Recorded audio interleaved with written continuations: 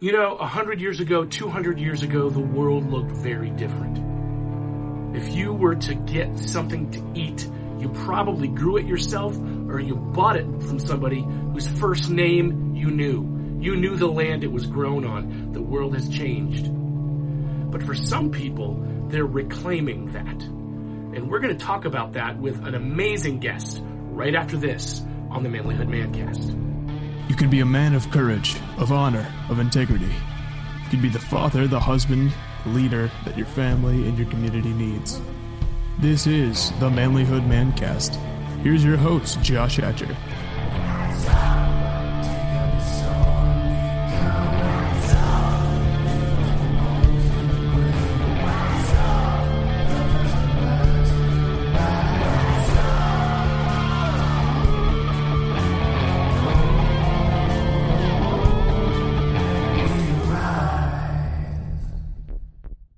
Gentlemen, welcome back to the Manlyhood Mancast. I'm your host, Josh Hatcher. Listen, I am so excited about the work that we're doing here at Manlyhood. Our podcast is growing. We've got more and more listeners tuning in from all over the world. And I've heard lots of great feedback from guys who are learning, who are growing, who are connecting with the work that we're doing. And it makes me really happy. If you are growing and learning and connecting with what we're doing, then you have a responsibility. That responsibility is to help share this with other men. So if you find an episode that you really resonate with, like this one, and you want to share it with somebody, please do that. Send them the link to listen to it. Send it in a private message or post it on their wall. Make sure you go to iTunes or Apple or Spotify or YouTube or wherever you listen to your podcasts at and comment, like, share, subscribe, rate, review, all the things that you can do to help us elevate this message to more men. I appreciate it, and I'm really glad that you took the time to participate in the work that we're doing. Listen, today's guest is Drew Grimm. He and his wife have a homestead where they not only grow the food that they use to feed their family, but they also homeschool their family, and they work together to educate others on how to live a simpler life off the land the way that people used to. And this conversation with Drew is phenomenal, and I think you really definitely are going to learn something from it. Drew, it's great to have you on the show, man. I've been following the work that you're doing with the Schoolhouse Life, and it's really intriguing to me. You know, we used to do a little bit of homesteading ourselves, and, you know, now that life has kind of gotten busy and there's not as many kids at home to help with the chores, things have changed a little bit. But I love the work you're doing, and I think our listeners would be really intrigued by this too. So maybe you could tell me a little bit about yourself and what you do. Yeah, so we sit on 15 acres in North Carolina. So we consider it kind of a small homestead. We have sheep, chickens for eggs and for meat, and just our goal is to kind of provide enough food for ourselves. Our overall kind of mission statement is self-sufficiency through community. So which is kind of like an oxymoron, and I realize that, but ultimately you can't have true self-sufficiency without having a community of people to be working with. So that's kind of where we focus on, is teaching people skills in homesteading, natural medicine, and homeschooling. So kind of an overall, if you're a homesteader, you're generally doing most of those things in some degree or another. Doing it for, almost 20 years now. So it started kind of just on the steps of our apartment and growing stuff in pots, and, slowly purchased a house and then purchased land, and, kind of have gotten to this spot where I feel like I still have acreage I haven't used yet. So I feel like I'm in a good spot. That's awesome. You got some room to grow then. That's right. Yeah. Yeah. So tell me a little bit about, you talked about the animals that you grow. Do you raise animals for meat as well as eggs and things like that? Yeah. So kind of within our philosophy is if you consume meat, then you should be responsible for the death of that meat, or be a participant in the whole process, from not meaning that every piece of meat you consume you've killed yourself, but understanding that process, understanding what it means to watch a lamb be born in the spring and then in the fall harvest that lamb, and, you know, going through that process of cows, sheep, chickens. So we have Jacob sheep, which are sheep that actually the legend has it, I don't know how accurate it is, but legend has it comes from the sheep of the Bible, like the Jacob sheep, you know, with the spots. And so it's a cool heritage breed. They generally have like 4 or 6 horns, so they're kind of a little funky looking, which is why I wanted them. But we've mixed them with other breeds to kind of have our own breed on the homestead. And so we use them for wool and for meat. And then the chickens, we raise like chickens. Some people don't know, but like a meat chicken takes about 6 to 8 weeks from the time you receive it to the time it's ready for butchering. So we run a few of those throughout the summer to keep the freezer full. We call it freezer camp. So on the homestead, if you get signed up for freezer camp, you're in trouble. Yeah, we our family raised meat rabbits and meat chickens for many years, and I did a lot of the processing myself, and got to the place where, you know, you do 5 or 6 of them, and you're kind of like, okay, I think I'm I'm done for the day. Yeah. And, you know, now, if it was one a day, that would be different than doing like a whole, you know, big freezer camp harvest all at once. Right. But we ended up finding like a local Amish group where the women would all get together on Wednesdays and they would just process everybody's animals that they brought up. And that was like for the cost, and then me not having to clean up the mess, you know? So, I mean, I was still active. Like I was a part of seeing it happen, but it was a little less stress and mess for me. So for us, that worked really well. But I always wanted to get into, you know, some bigger livestock, but we only have about 1.5 acres. So yeah, you could probably do a few sheep, but yeah, you're not getting into cows on 1.5 acres. But yeah, man, I like that idea though. That again, like that community aspect, you know, a lot of times on like slaughtering, we'll get together with other families, and the biggest we've ever done is like 300 chickens in one day, but it was like 3 families. And that was a long day. Yeah. It is, but it's kind of, there's something to it, man. There's nothing like eating a meal and knowing that everything on your table came from the backyard, you know? Right. Yeah. That was actually last night we had that, like everything on our plate. We had cauliflower, green beans, and chicken. Everything on our plate had come from our farm. And it was kind of like, you know, every once in a while I'll like look up from a meal and be like, hey guys, everything came from the farm, you know? And that's kind of it's a cool feeling for sure. Yeah. I think when you talked about it being a part of your philosophy of, you know, if you're going to eat meat, have that responsibility of understanding the process and being a part of the process. Like I think that, when you look at what's happening at some of these factory farms, you know, the chickens, the way they're raised, or the cow, you know, it's almost kind of heartbreaking. You know, I mean, it doesn't make me go full on PETA and say I'm going to avoid meat forever, but It definitely makes me rethink things, you know? Yeah.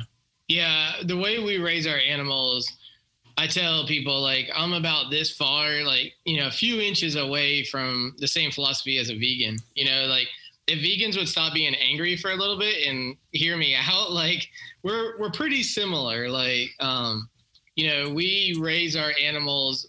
My belief is that a sheep knows how to be a sheep better than I can tell a sheep to be a sheep.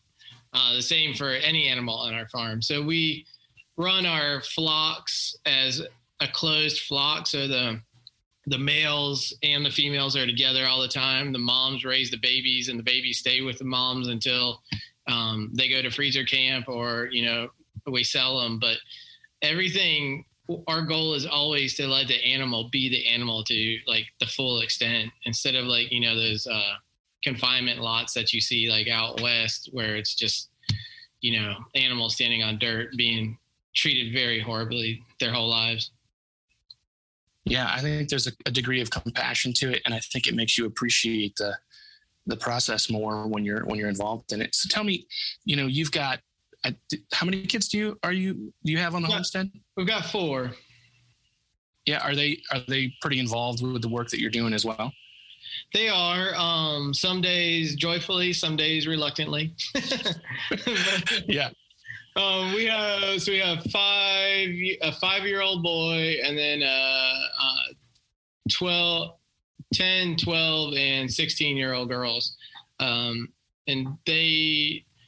part of the reason we wanted to do homesteading and farming was for that responsibility factor of like them knowing what hard work is, and being connected to the land and having the opportunity to just go poke around in the mud or watch a bug walk across, a fence post or something, like let the kids be kids.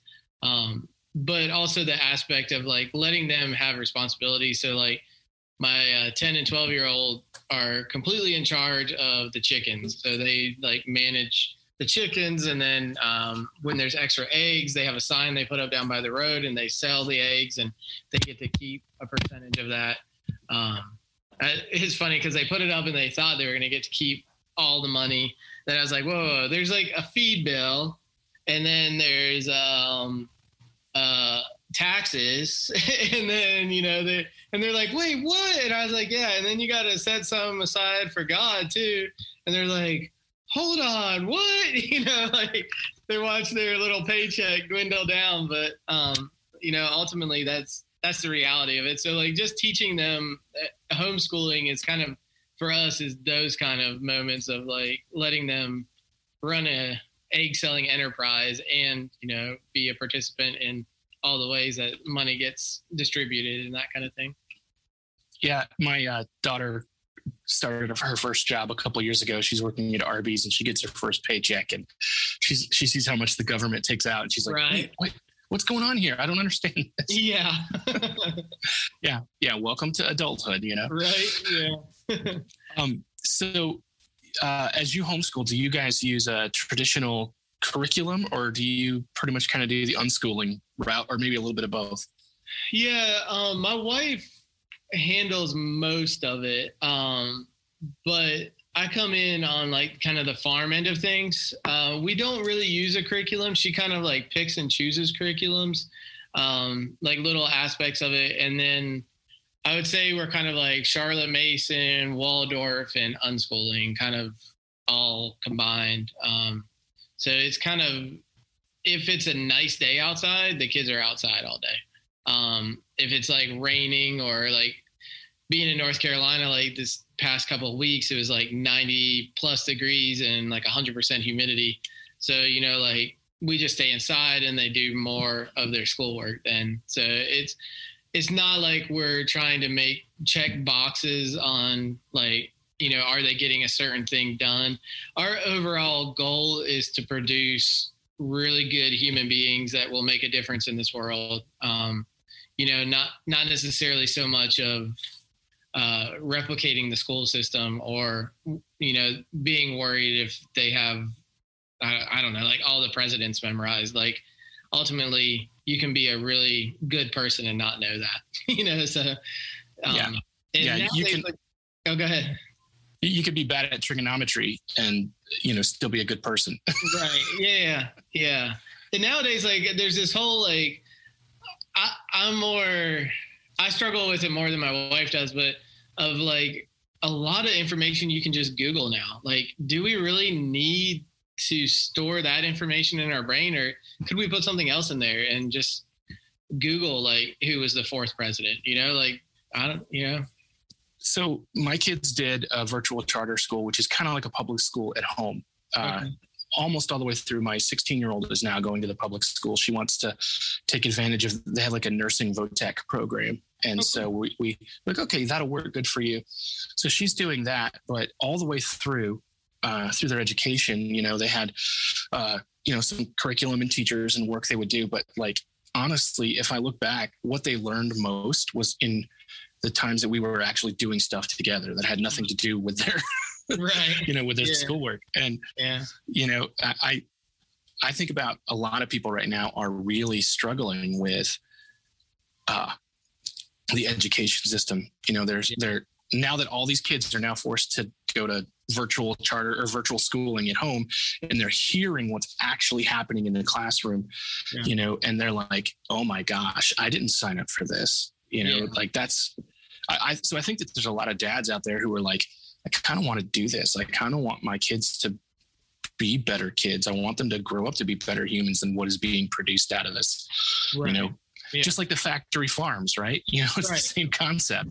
I mean, it is, yeah, that's a really sad way to put it, but I think it's a reality too, is like the school system is set to like produce workers that will work 9 to 5, you know, like come in, don't ask to go to the bathroom, take your lunch when we tell you, and then go home and do the same thing the next day. Like it's a difficult reality, but I do see it as like, that's the main reason why we do homeschool, is because of that element of we're looking for our kids to make an impact in the world. And I think that, not that you can't do that going to public school, I just think it's maybe a little bit more difficult if you don't have that room to breathe and think way outside of the box. Like, I don't know, in an element, like I went to public school my whole life, but like, what if I would have been able to completely think or lay down in a field and just dream for a couple of days, you know, like,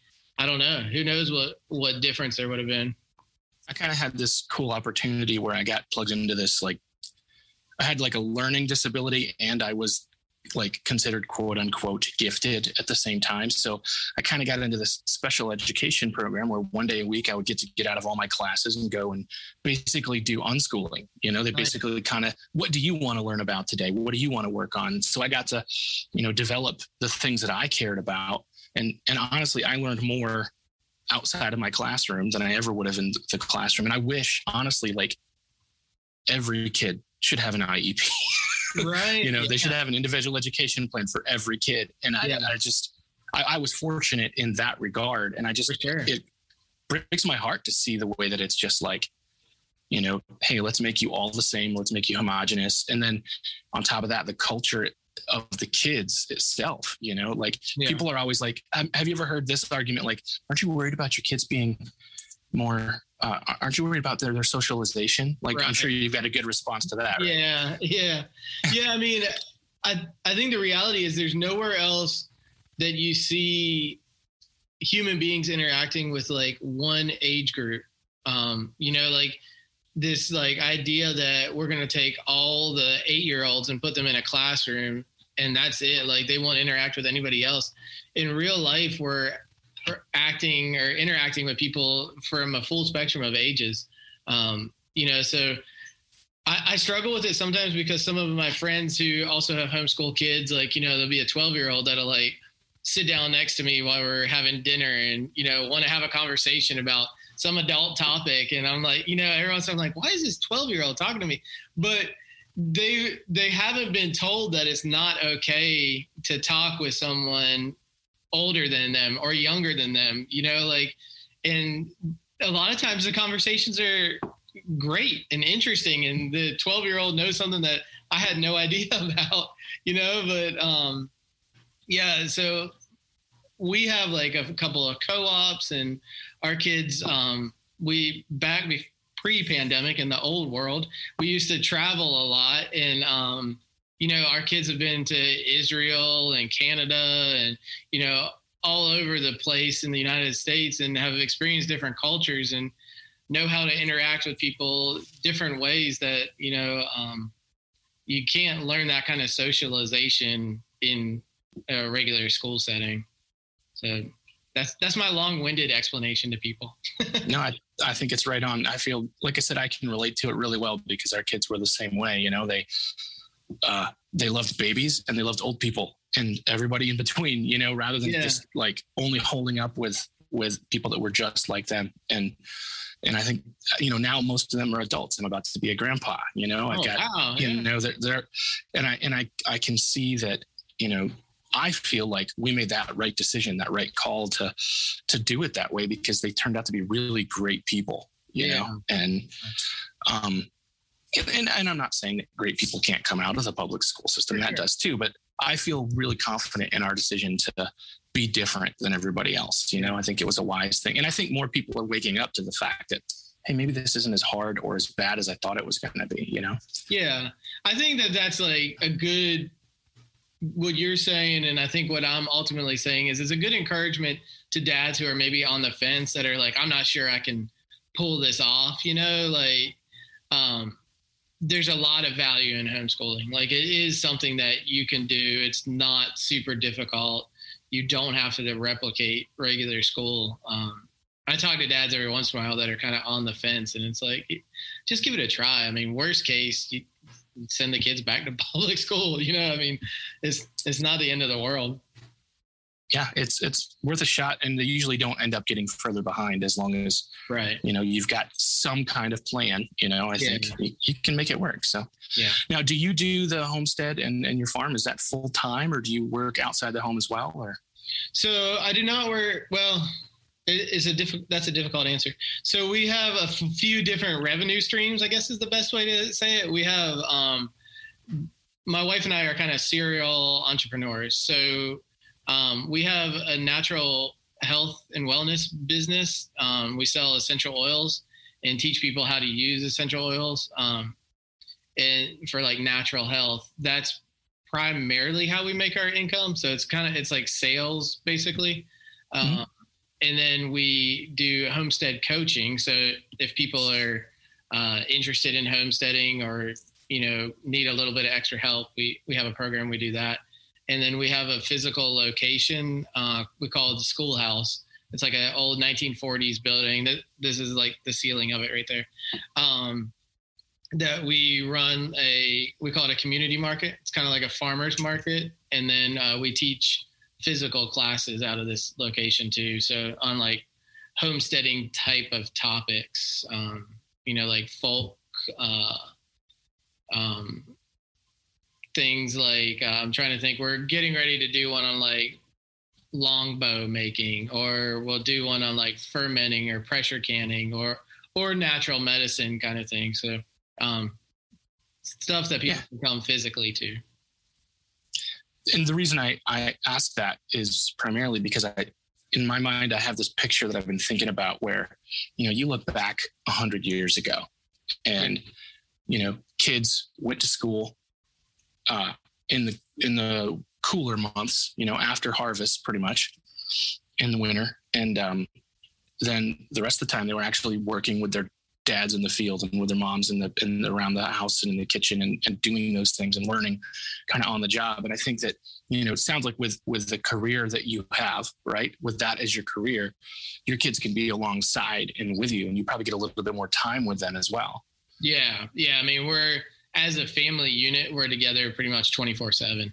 And that definitely has its pros and cons. I think that, but I think ultimately, originally, that is the way that we're meant to be. Like, kind of like you're saying, like this idea of spending the summers together, or just spending life together it's huge.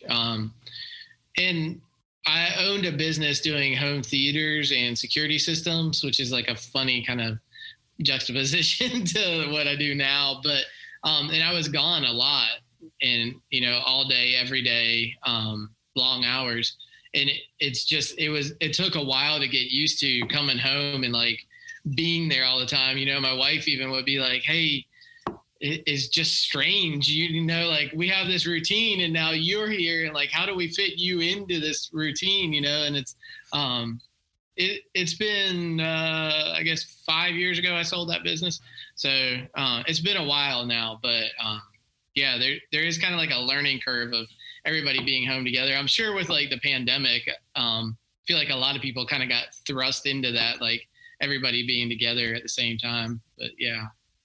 I really like it now. It also gives us the flexibility to like go places and do things, and we can work remotely. So it's really nice that way.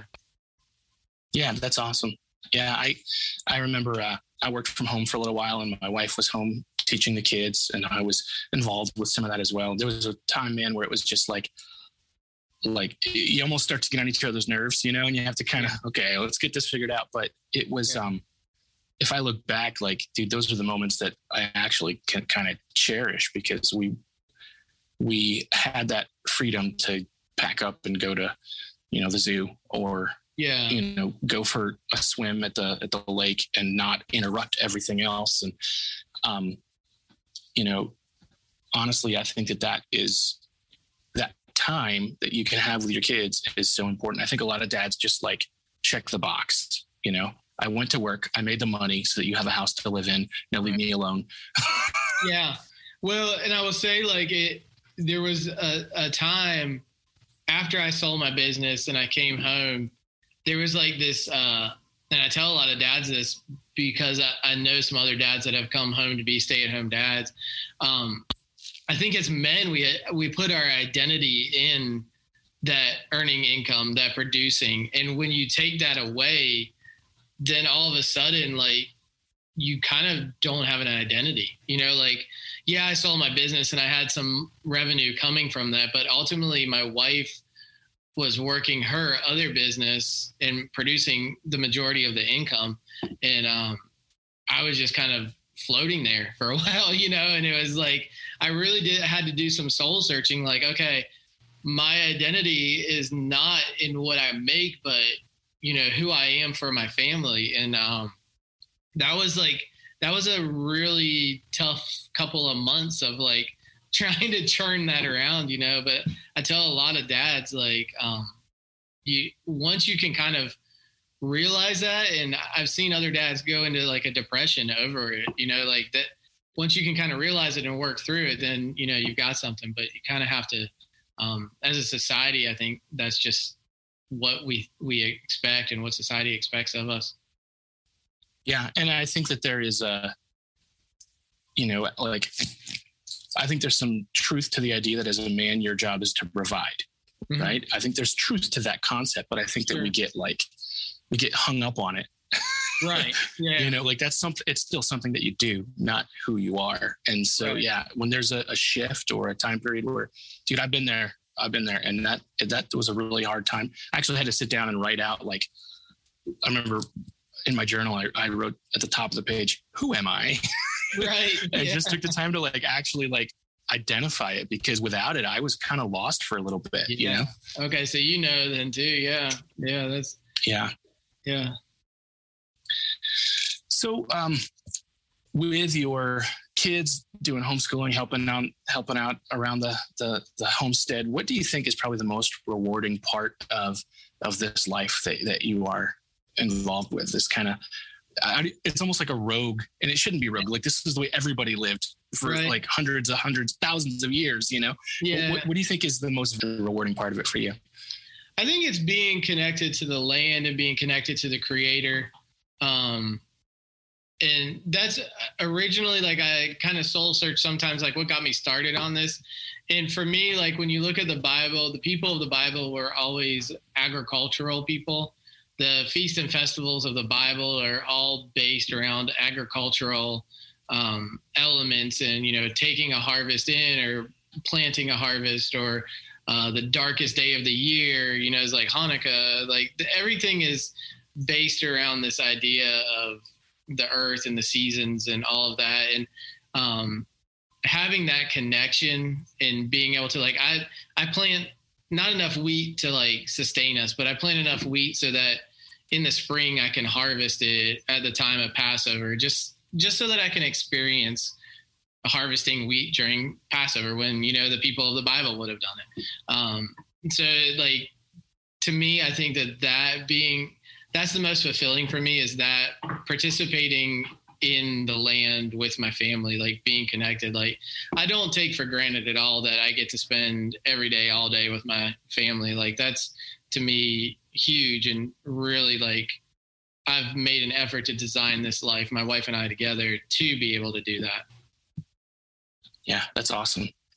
So you talked about when you guys first started, you started growing just on the steps to your apartment. So let's say that there's some guys out there and they're like, hey, look, like, I'm in the middle of the city, but they want a part of it. Like, where would they start if they're like, hey, look, I can't have a full homestead, but I want to start with something. Like, what would you recommend?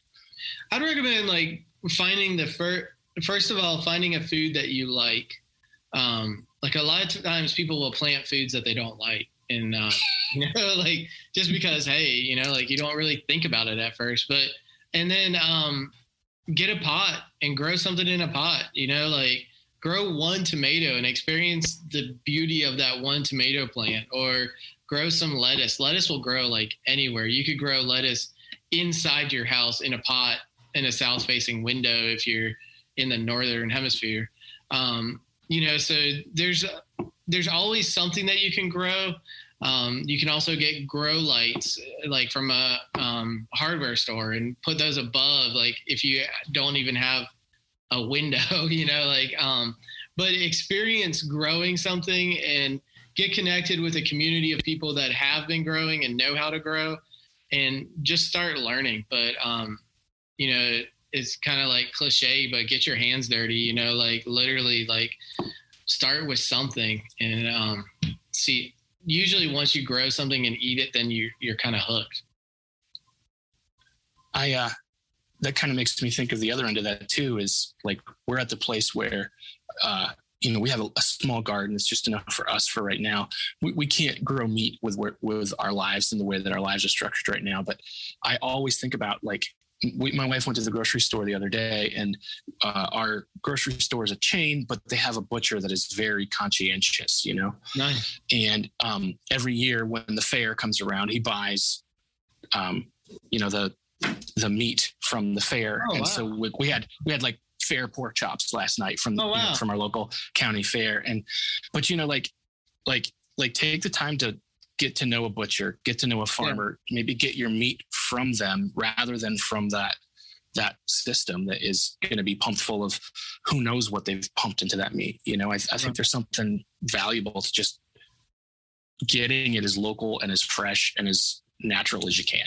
Yeah. I mean, ultimately, like if you can get, like you said, food from your community that was grown in your community, that is experiencing whatever stresses are going on in your community. There's a newer study that shows that if you take vegetable seeds and put them in your mouth and then plant them, those plants grow more of the minerals and vitamins that your body is deficient in. Which to me just goes to show that like nature and the earth knows way more than science knows.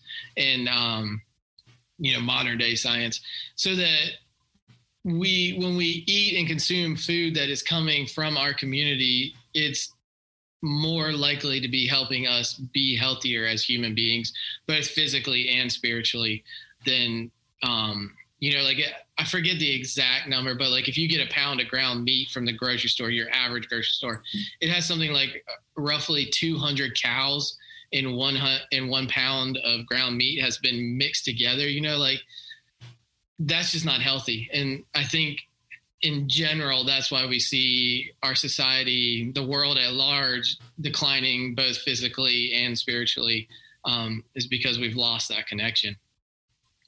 Yeah. Yeah. I have no doubt that that's something I think we've got to be thinking about, and the other end of it, I think of, just from that perspective of masculinity, right?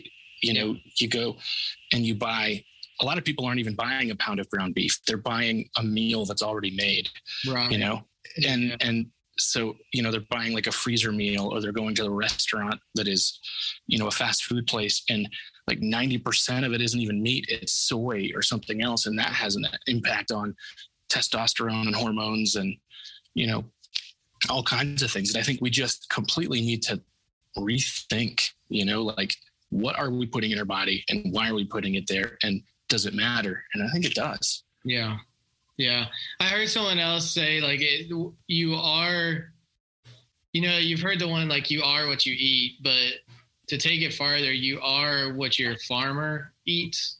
So like, in other words, like economically and physically, like we should be taking responsibility. Like, can the farmer we buy from, can he and does he consume his own, or she, consume and produce their own food? If we have a soybean farmer or a cow farmer out in where these giant lots are they consuming that food? And can they afford to, is another element of it. But yeah, if we can kind of go back to the small scale farmers, my dream locally is if we could all be able to walk to get all the food that we need from local farmers in the area. I know that's like a utopian dream, but you got to dream something, right?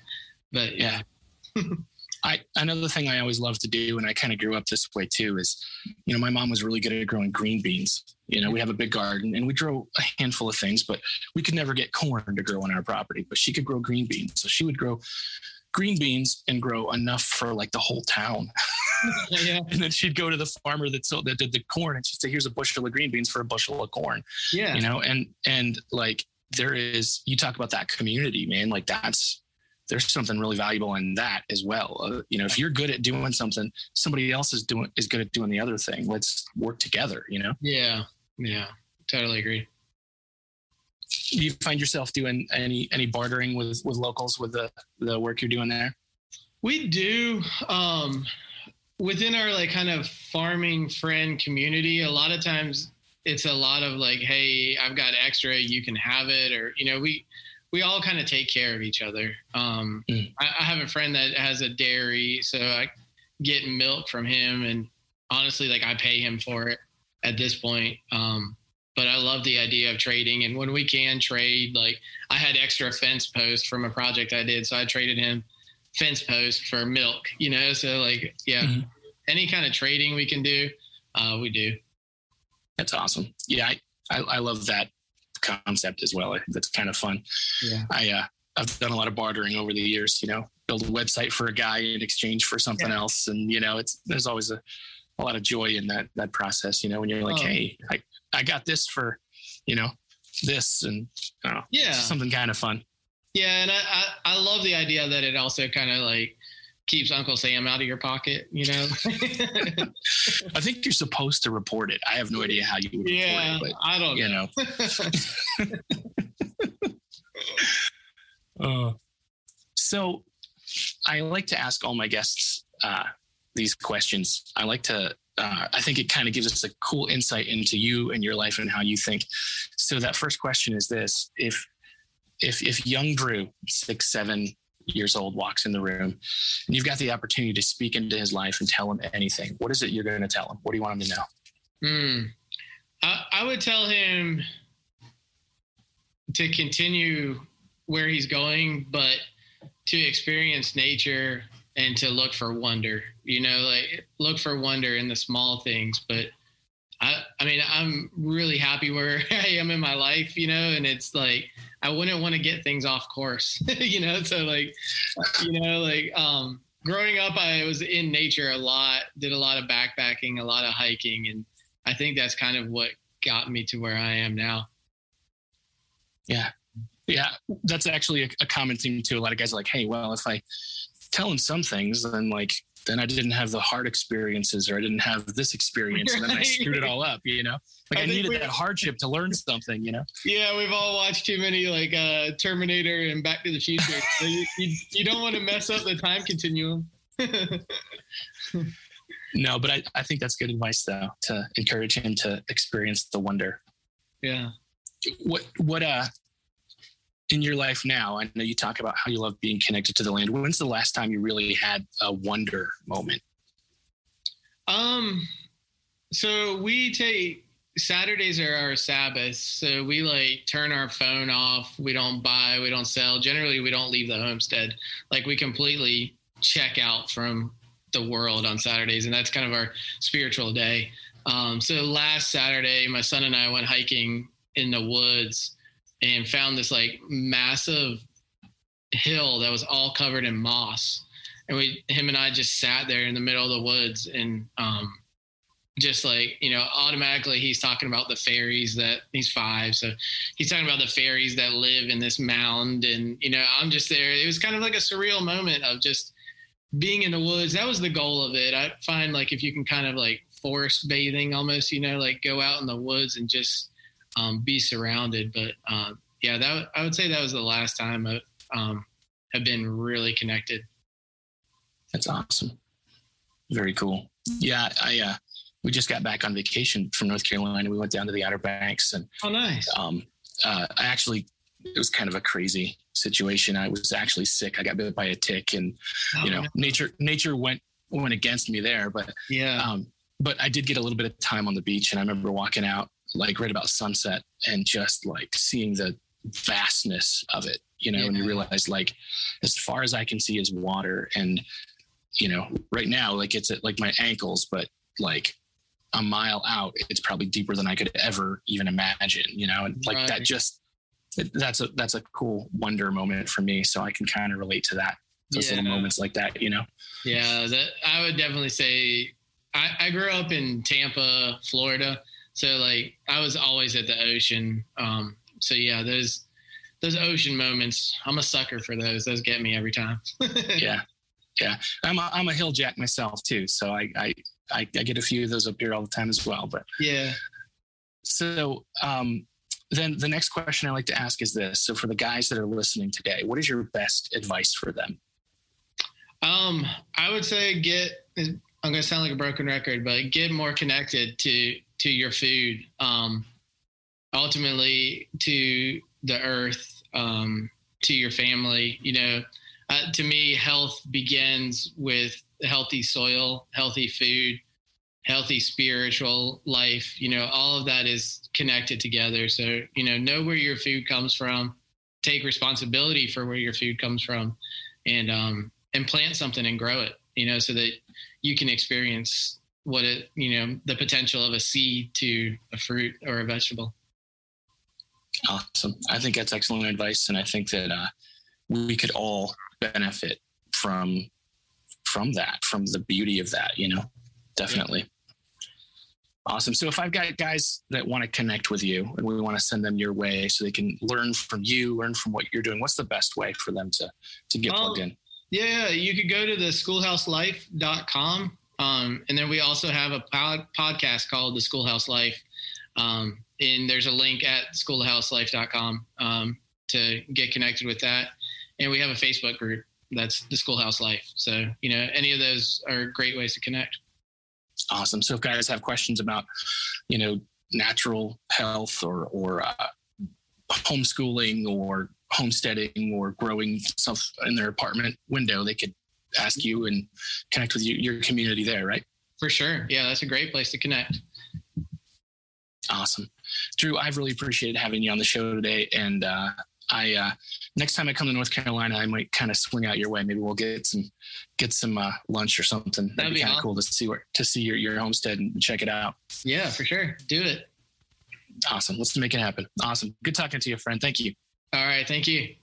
Again, let's give it up. A big round of applause for Drew Grimm. If you appreciate the work he's doing, go check out the links that I have in the show notes where you can click through and show him some love on his social media, subscribe to his channels, join his group, learn from the work that he's doing, because Drew is doing some good stuff. We want to support him.